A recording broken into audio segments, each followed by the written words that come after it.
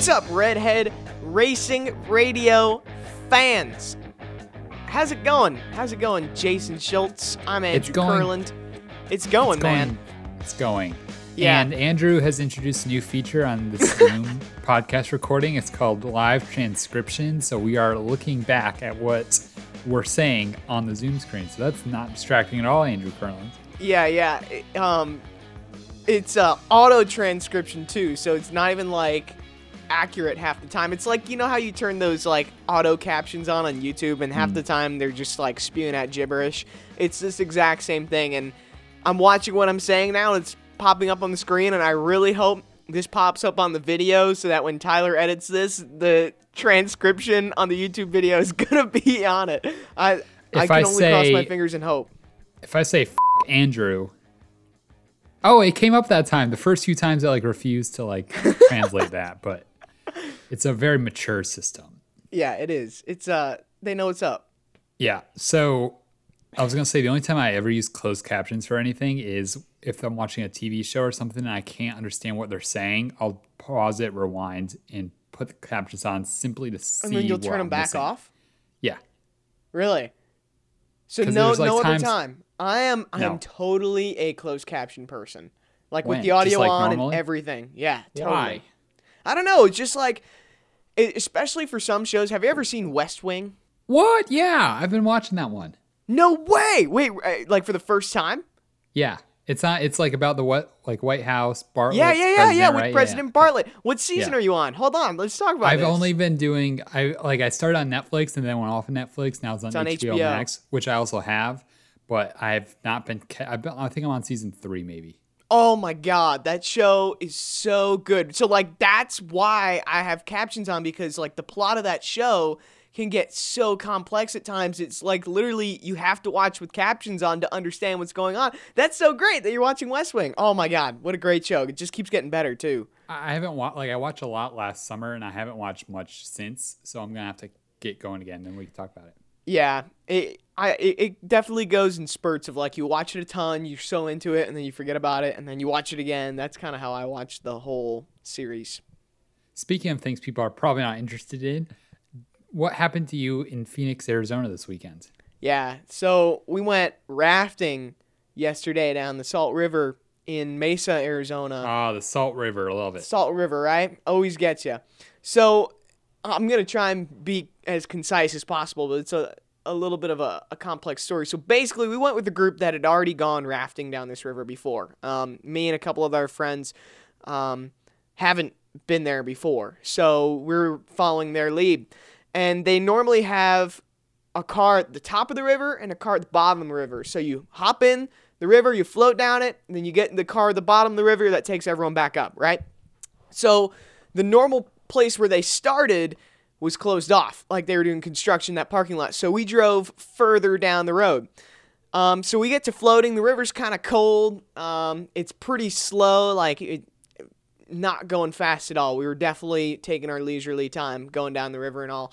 And we keep hearing them say, "Oh, we're not even at the starting point yet." And I'm like, "Oh, all right." And I already knew going into it, it was going to take 3 hours from the start point to get to the car from the start point. So we've been floating for a couple of hours and we haven't even hit where they started. So it's another 3 hours more to go. The sun's starting to set. And we're we got to figure out how to get off this river and get back to our cars. So me and another friend of mine and a couple other people with us separated from the main group. We got way ahead of them. And we decided to stop off and wait for them. And 30 minutes go by. We don't see anybody. And we even saw one of the rafts they were using abandoned and popped and floating past us. We're what is going on? So why didn't you think they're in trouble if that happens? Oh my God. So we're on this little side beach area. We had heard maybe that a few people had popped a tube and that they were maybe just floating down the river. So we were on this little side beach area in the middle of nowhere in the desert. So we get out. I'm literally hiking through bushes and trekking through the desert with a bathing suit and flip-flops on. I'm I'm going to hold a stick, be real adventurous and stuff. So we go and try and find the rest of the group a little further ways down the river. We can't find them. Eventually, they float back to us. We meet up in this general area, and we're like, guys, we're gonna run out of sunlight. And it's like the river's cold, the sun, it's already starting to cool off. Like, we're going to be very cold floating down the river, a dark river too. So like, this is not a good situation. So we're trying to figure out where to go. We find these people who end up like fishing in this little offshoot area, kind of where we parked our rafts. And they're like, yeah, it's either you got to hike over the mountain to get to the next parking lot, or you got to go down these rapids. So we're like, man. So we end up hitchhiking in this family's Toyota four-wheeler, and we're literally like going up these cliffs and like almost tipped over at one point. Eventually, they were able to bring us back to the original car, and we went and picked everyone up on the spot. But for a solid hour or so, we're like, we could be stranded here for a little while. So it was kind of a crazy day. Maybe you should start rafting when it's going to take 3 hours, like well before sunset. That I might be know. a smart idea. I know. Well, we didn't know. We didn't know how much longer it was going to be, and then we're like, oh, all right, this is the situation we've been dealt. But it was a crazy day. Uneducated college kids. Oh, man. I know. Well, let's talk about things people want to hear now. Yeah. Let's do Like, it. Kyle Larson wins in his 4th race back. That's pretty impressive. Yeah, I mean, I remember talking before the season with you, with Davey, with people just previewing the NASCAR season. It's like, Kyle Larson, and he said in the post-race Zoom, he's like, he always knew he would have the equipment to win at Hendrick, but he wasn't sure how fast he was going to be able to get acclimated again to the Cup Series. And be perfectly honest, I wasn't sure if he was going to have the speed to win up until Bristol. Everyone was pointing, Bristol Dirt. That's going to be Kyle Larson's first good shot. He's going to have time with his team to mesh and all that. But he surprised. I mean, not really surprised, but he showed a lot of speed at Homestead last week. And, man, just put on a show this week to win in his when 4th you take race.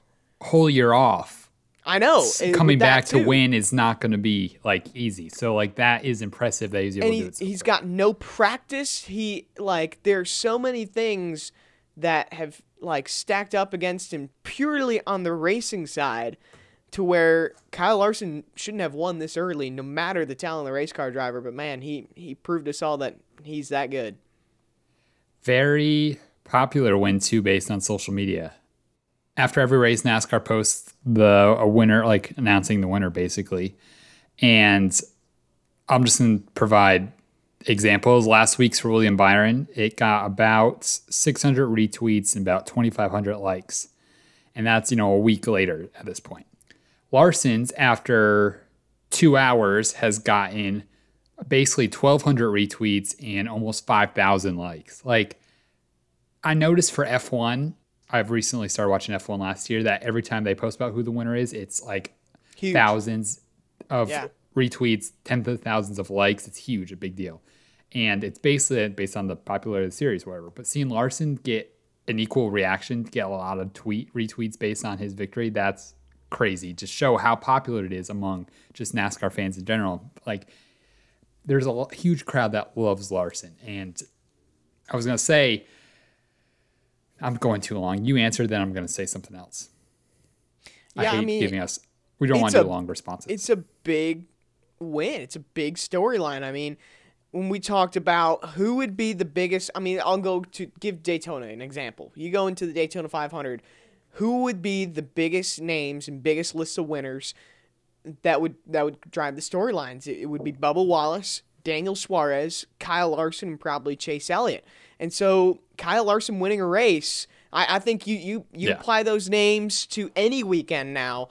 Those are going to be the 4 biggest names to win a race. And so Kyle Larson's in that group, and this is a big win.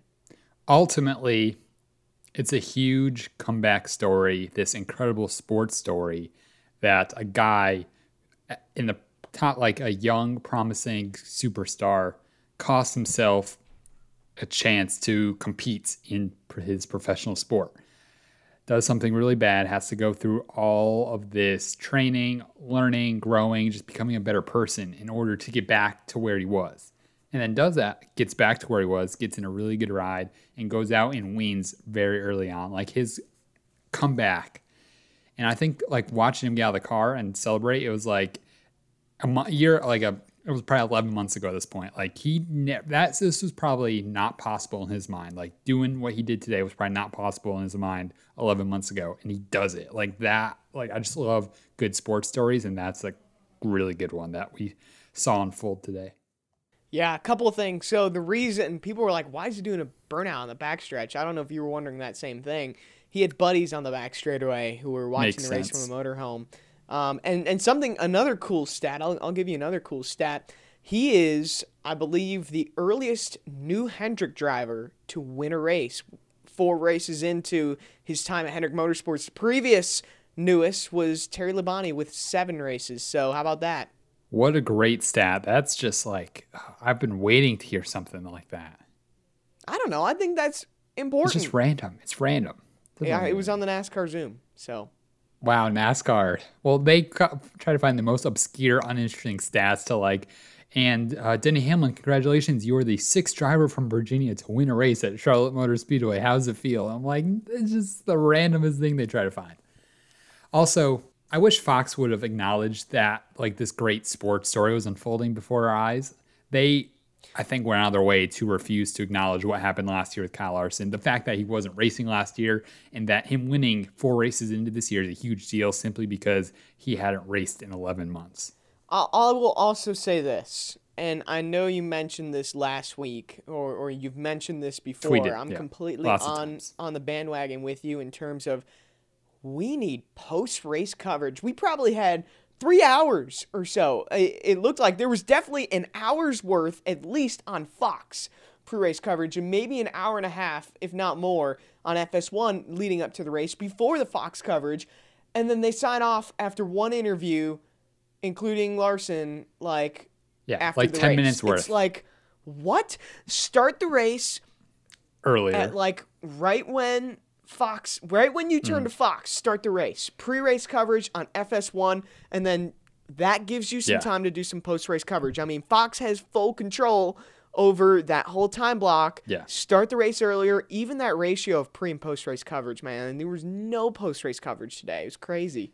And it's like, you don't want to recap what just happened. Like, you don't want to build, talk to the players, talk about what happened and, analyze it and give people something to talk about. And we talked about this last week, so I don't want to go on about it. But one of our favorite listeners, Aaron Cavan, he texted me and said that F1, he reminded me that F1 does a YouTube post-race show. And I told our producer, Tyler, after the race, I'm like, F1, the race coverage just went off. And there's nothing for a fan to go watch to be able to rewind, or not rewind, but unwind after the race. There's no coverage anywhere to go check out to hear people talk about what happens.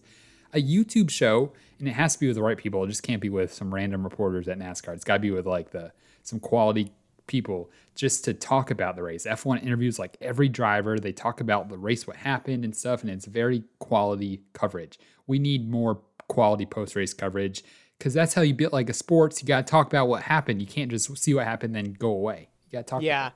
And there is too much just pre-produced packaging in the beginning. You need raw stuff, right? And what I loved about NBC's coverage is it's Kyle Petty, Dale Jarrett, was Chris Devoda, and the race winner, and they would talk for 15 minutes, or at least it felt like it whenever I was there at Victory Lane, because you always know where that race winner is, and they're always talking at NBC, and it's like, man, we need more of that in the first half of the season. Yeah, one more critique about Fox's broadcast that I've been frustrated with. It's great to have Clint Bowyer in the booth. Great. His dynamic with Jeff Gordon, fantastic. Good call, Fox.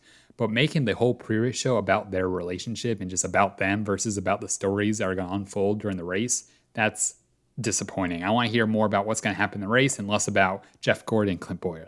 We get they're the broadcasters. We're going to hear them all day long. But let's talk about what we're going to see in the race and potential storylines and things that are happening. I know it's a week old at this point, and this will transition to something I want to bring up next. But the whole story last week on social media seemed to be Noah Gragson still. Gregson. I say his name wrong. It's Gregson, I think. Yeah. So that was the story on social media. And I know it's a week old and the Xfinity race already happened, but like that's something to like reference on the like have a little piece about during pre-race, like the conversation, and especially Mike Joy's tweet. Like he put out this super controversial tweet about paid drivers and doesn't reference it once during the whole day. I'm like, this is content that is vital for the sport and vital for sports in general. Like this is the stuff that generates conversation, and sports, especially NASCAR, need conversation generated to get attention, which they desperately need. Yeah. Even if No, it's about, 100%. even if it's not the most positive stuff, like any conversation about just having discussions about what's happening in the sport is important. So, Yeah. want me to read the tweet I'm going to bring up? Not Mike Joy's tweet, Noah Gregson's tweet. Go for it. He tweeted on, what day was that? Wednesday. If you're talking about me, I'm doing my job. What was your initial reaction to that? That's any publicity is good publicity, right? I mean, that's exactly it. And I like it, man. Gregson stirs the pot. He's real. He's authentic. I know we talked about that last week too. Yeah. It's like he's driven to win and to be the best. And I think this is his way of finding that. What do you say to the people that seem to despise his ways on social media? There's a crowd that hates him and a crowd that loves him. We talked about that last week, how good that is. But there's the crowd that hates him seems to be very adamant that you can't like someone like this. But someone that generates controversy and interesting things happening in the sport, overall, I'm going to like them because it makes it more interesting. He's real. He's raw. Like, he was at the, I don't know if it was last week or a few weeks ago, but he was at the medical center and he swore on his TV interview. It's like, I know that's not necessarily what the team would like and what the broadcast would like, but that's Noah right there. That is him. That is what you see is what you get. He wears his heart on his sleeve. Unfiltered. And it's like, it's real, man. Raw, honest, like you were saying. And like, that's I what thought it was drivers cool. used to be. I didn't see the interview, but apparently he stopped an interview pre-race for the national anthem, which was pretty cool. Very good. Like him being just himself in interviews and being very entertaining in general. That's what drivers used to be like. I think people that have been fans of the sport in the last 10 years have come into this very corporate interview. Like, we're not going to say anything controversial. We're going to be very uptight and professional. And that's not what it was like. That's how NASCAR wasn't grown on that. I'll give you an example. They've grown on personality. I'll give you an example. Like, as soon as Tyler Reddick, who's dejected after Homestead, he gets out of his car, he's like, man, I really wish we could have won those free chicken nuggets. I'm like, no, like, I get great plug, like, for the first thing you want to say. But it's like, I would be, I don't know. You know what I mean? I think they're afraid to be completely open and honest. And maybe they shouldn't be in some scenarios, but from a wanting to generate storylines and make yourself, like, put yourself in the storyline, not like you want to put yourself in the storylines, but just to, I don't know, to give yourself coverage. I think more coverage is good. More coverage leads to more sponsors and attention, and that's what you want. And drivers should be like that. You know someone else who's been doing the, if you're talking about me, I'm doing my job thing really well lately? Who? Denny Hamlin. Especially on social media. I turned tweet notifications on for him. Yeah. I'm not missing anything. And we mentioned this a few weeks ago, that how I remember early Twitter days, Denny got in a lot of trouble for things he tweeted, completely cooled down off tweeting things for probably 5, 6, 7, 8 years, has come back to that way of just kind of tweeting things that are on his mind. And we did read some of his tweets a few weeks ago, but he's doing a good job of making people talk about him based on the things he's tweeting, based on owning a team, based on being this really just this badass driver who's a businessman now, and who's not afraid to speak his mind about the sport, and is kind of just taking on this really cool personality that's, I think, probably gaining him a lot of fans and a lot of respect. And it's just great to see guys want to take control of their brands like that and and kind of like give themselves a good rep and just kind of be out there and do things like that. I think if Austin Dillon had some more success on the racetrack and maybe just a little bit more time under his belt, he would fall under that same category with Denny Hamlin in terms of this off-track like living. That's what Denny Hamlin reminds me of most, is like how Austin Dillon carries himself. And I think I don't know. We need characters, man. And we're starting to build characters. And it's great to finally be able to say that we see some characters in the making, and that's what we like. The thing about Noah, speaking of on-track success with Austin Dillon, I want Noah to start winning. Not every race, but like just winning a few times every once in a while, just so he can kind of back up what he says off the track with what he does on the track. He will. Great. I mean, he's won races last year. Like see, I think this would be different if he's never been to victory lane before. But Yeah. I think honestly, for me, he's captured a checkered flag in the Xfinity Series multiple times. I mean, he's wrangled Bristol. He's tackled Daytona. Like, I think he can talk this talk. I think he needs to win again. Like Bristol was, I wrecked my teammate in one, which was not the greatest thing. Then Daytona's a restrictor plate track, or sorry, actually I think Xfinity. Now, I know he's won restrictor other plates. places. Those were the first two that came to mind. No, I think that's all he's won. Oh, really? Let me check. I don't want to be wrong about this, but I think that's it. Because I have winner stickers of JR wins in my office. Dramatic suspense. Traumatic suspense, according to... Dramatic. No, it's traumatic, according to the subtitles. Yeah, he's only won twice. Oh, how about that? So, hopefully, we see Noah get some victories. Strong run, 5th place on Sunday or on Saturday, I think. Again, Xfinity race was way better than the Cup races again. The Cup race wasn't bad. I'm not saying it was bad. It was good that the fastest car wasn't out front for the first part, and it made it really close, which was very good. But the Xfinity race had what the Cup race lacked, which was like these wrecks and these action and this just kind of, I don't know, that kind of drama that the Cup race lacked, especially because there wasn't much action in the Cup race other than close racing. But Xfinity race, every week you can say it was better because of the same things. Right. And I'm so happy AJ's full-time, and, like, this is a playoff contending team now. Like, Championship contending team. right. Like, when he won at Atlanta, and it was his first oval win, you're like, all right, AJ can be here to play. Like, I feel like you can't just be a road course ringer and be a championship contender, but AJ has checked off those boxes now. And with the success Colleague has had, and with the driver and AJ Allmendinger, I love his name is in the mix. I told him that when I talked to him a few weeks ago. It's like, man, you were one of those guys that I was waiting for to be a full-time driver, and now you're here, and it's a fun one to watch. I don't know this for sure, but I bet his plan wasn't to come back full-time racing. After he left Cup, after that full-time, I doubt he didn't seem to seek it out right away. But this opportunity kind of came up, and he's been taking advantage of it and doing well. So it's good to see. When you're competitive and winning races, of course, you know? Yes, as a driver, I know exactly how that feels. Yeah. Because I have an Indy 500 added on, which means I race in the Indy 500. So, Oh, yeah? What year? yep, one of the years. Ready for my random racing memory of the week? Sure. Is this another moment to make me... This is going to be an early 2000s racing memory that I won't know? Oh, wow. That's what they all are. So this is my memory. And I saw a picture on Twitter of this week.